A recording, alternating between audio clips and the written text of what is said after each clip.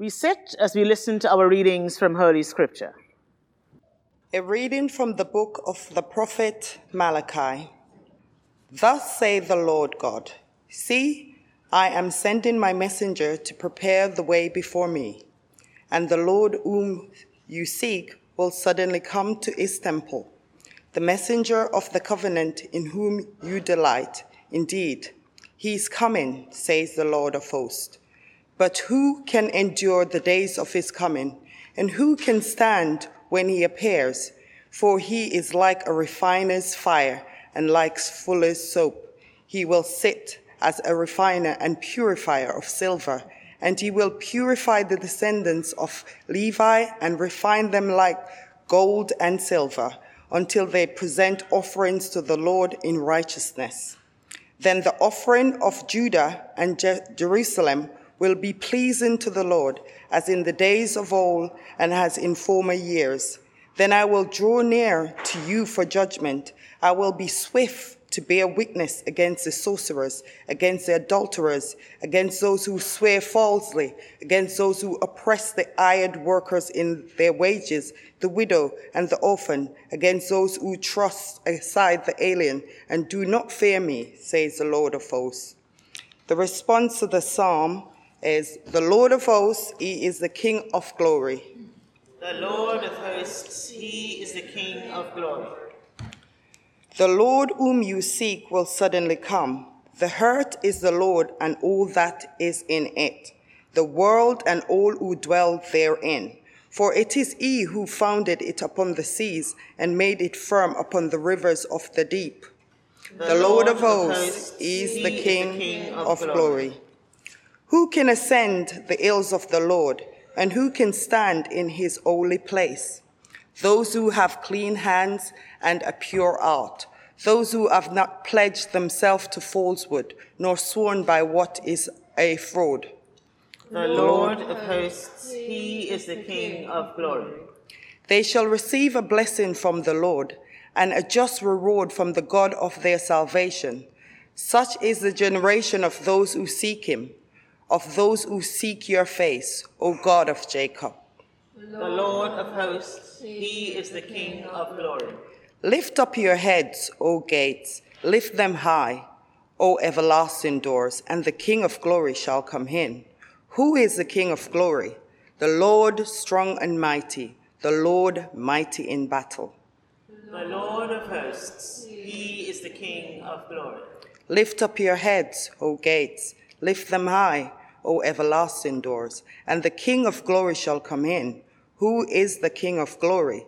The Lord of hosts, he is the King of glory. The Lord of hosts, he is the King of glory. A reading from the letter to the Hebrews. Since the children share flesh and blood, Jesus himself likewise shared the same things, so that through death he might destroy the ones who has the power of death, that is, the devil, and free those who all their lives were held in slavery by the fear of death. For it is clear that he did not come to help angels, but the descendants of Abraham. Therefore, he had to become like his brothers and sisters in every respect, so that he might be a merciful and faithful high priest in the service of God, to make a sacrifice of anointment for the sins of the people. Because he himself was tested by what he suffered, and is able to help those who are being tested. This is the word of the Lord. Thanks be to God. If you're able, please stand to receive the gospel. Today the Lord is presented in the temple in substance of our mortal nature. Alleluia. Today the Blessed Virgin comes to be purified in accordance with the law. Alleluia. Alleluia.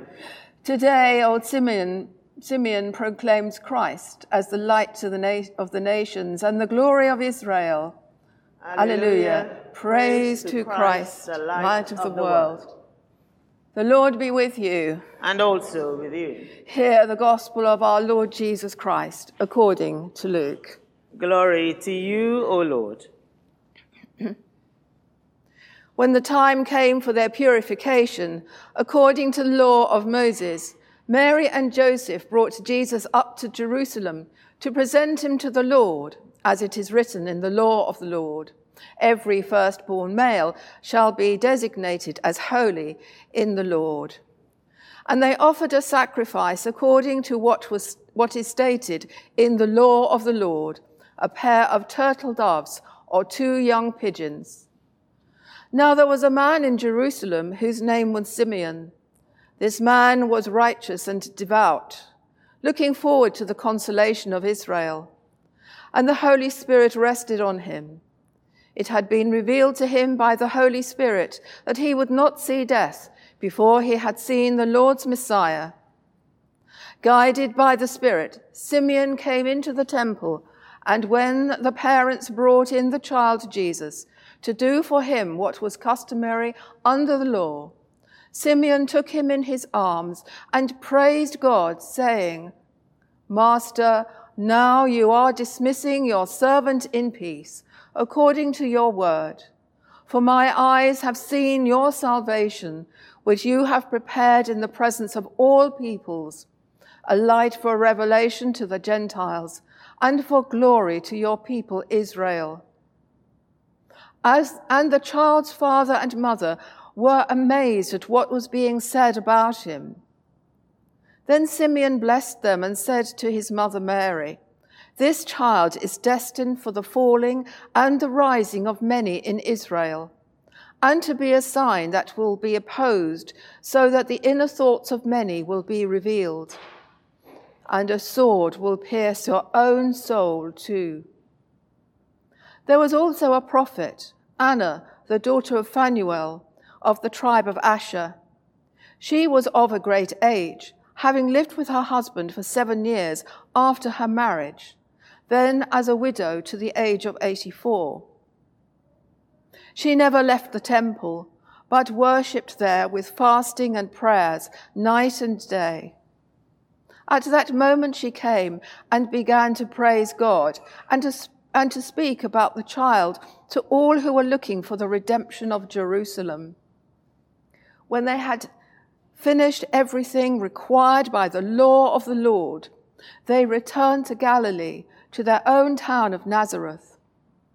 The child grew and became strong, filled with wisdom, and the favor of God was upon him. This is the gospel of the Lord.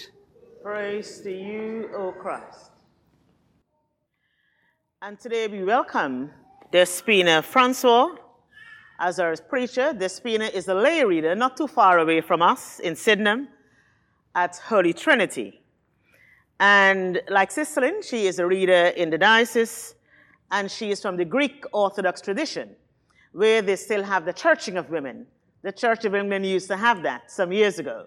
So I thought she's best placed to come to talk to us on this feast day, when we celebrate the presentation of Christ in the temple. It's Candlemas, it's the end of Christmas, and it's also the purification of the Blessed Virgin Mary. So Despina, over to you. Thank you so much. Thank you. Please be seated.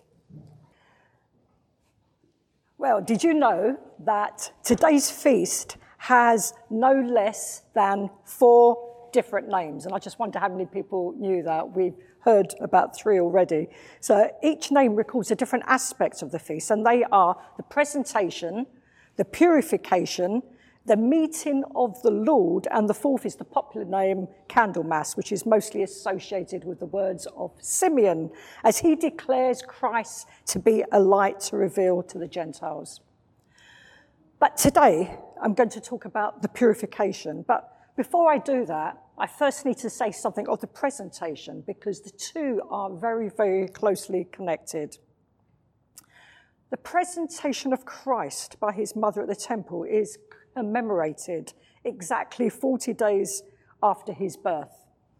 But it's important to note that Luke says, as we heard in our reading, at verse 22, when the time came for their purification, indicating that it was necessary under the law for both mother and baby to be purified at the temple.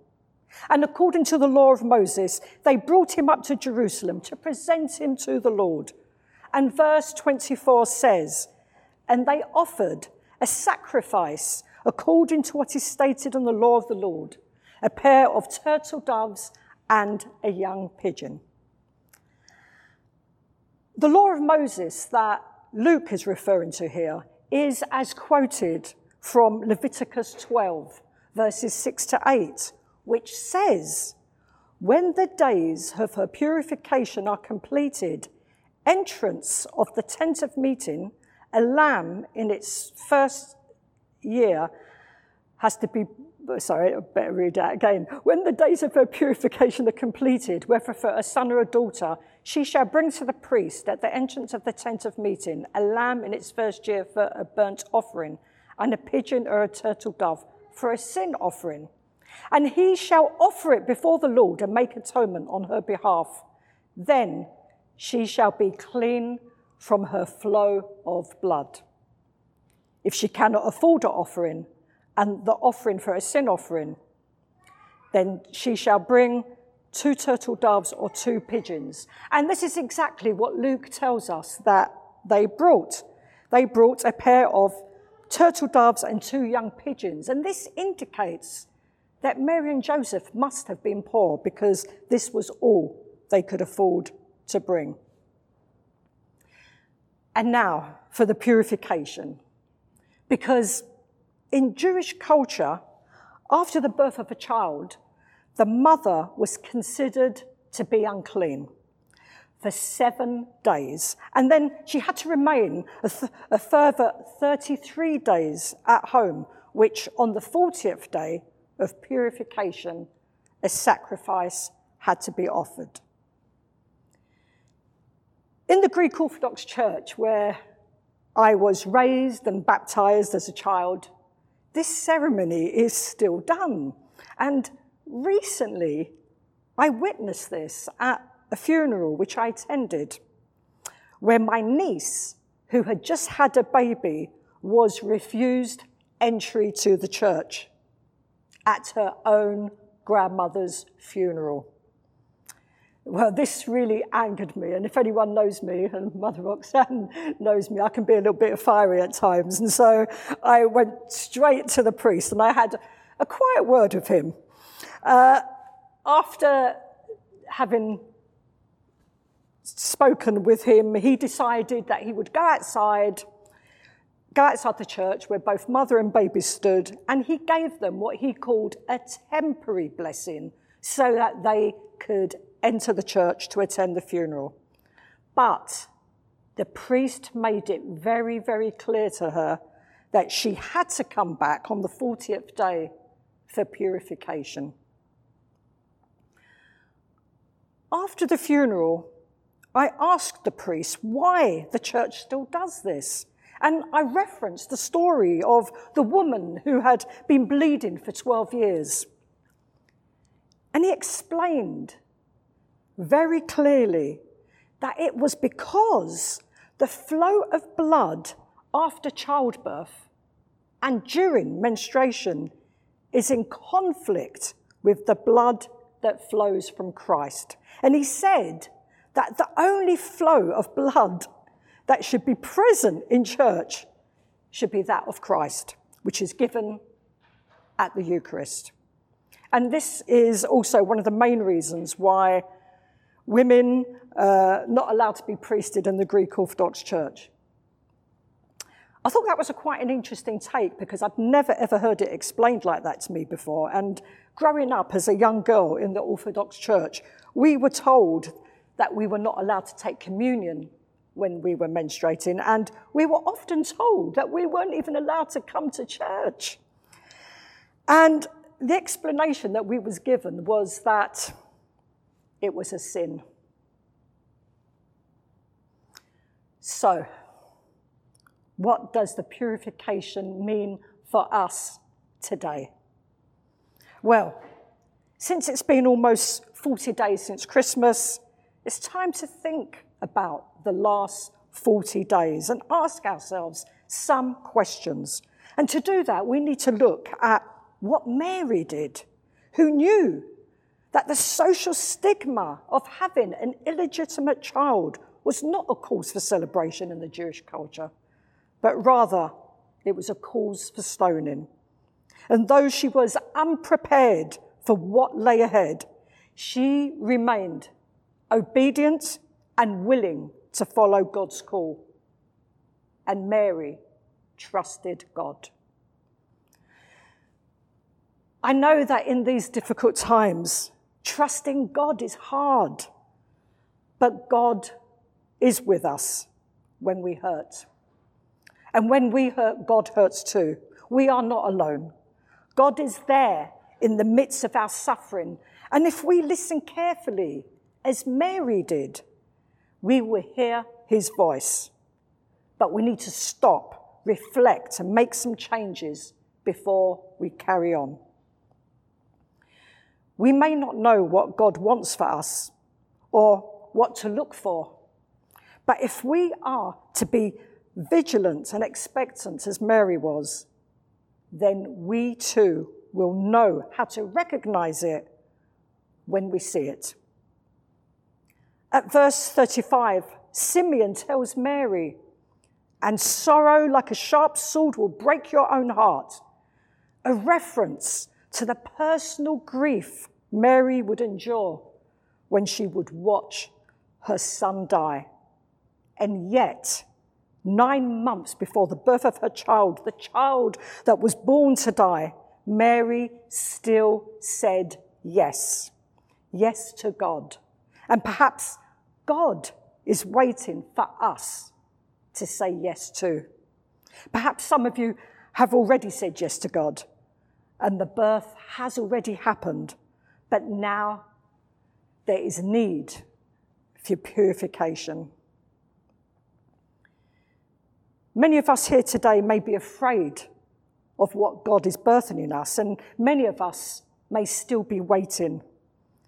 But you don't need to know every step that it would take to get you from here to there.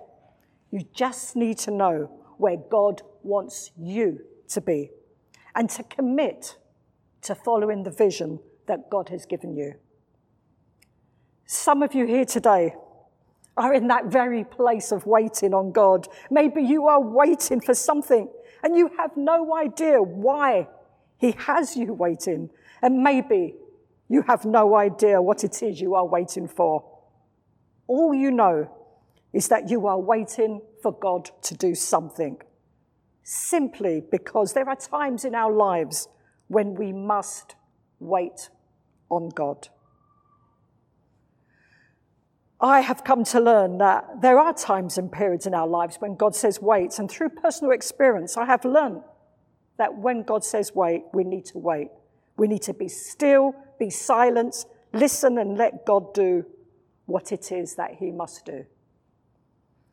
We need to listen to God, to see things as God sees them, and to discern and fulfill the will of God in every aspect of our lives. We need to be looking, watching, waiting and expecting. And that's why Anna and Simeon recognized Jesus when he came. And so, dear brothers and sisters, I want you to look back at what has changed in your life since the birth of Christ 40 days ago. And I want you to think carefully about what it is that still needs to be birthed in you. Did you know that the word translated prune, which Jesus uses when he talks about the branches, the word prune actually translates cleanse. It also translates purified, and it means to be refined. When you prune something, when you cut something, it's a very, very painful process. Purification, cleansing, and refining is not easy. It's painful, and it hurts. Today, I want you to consider what it is that you will be presenting at the temple of the Lord that needs to be cleansed and purified in you today. Amen.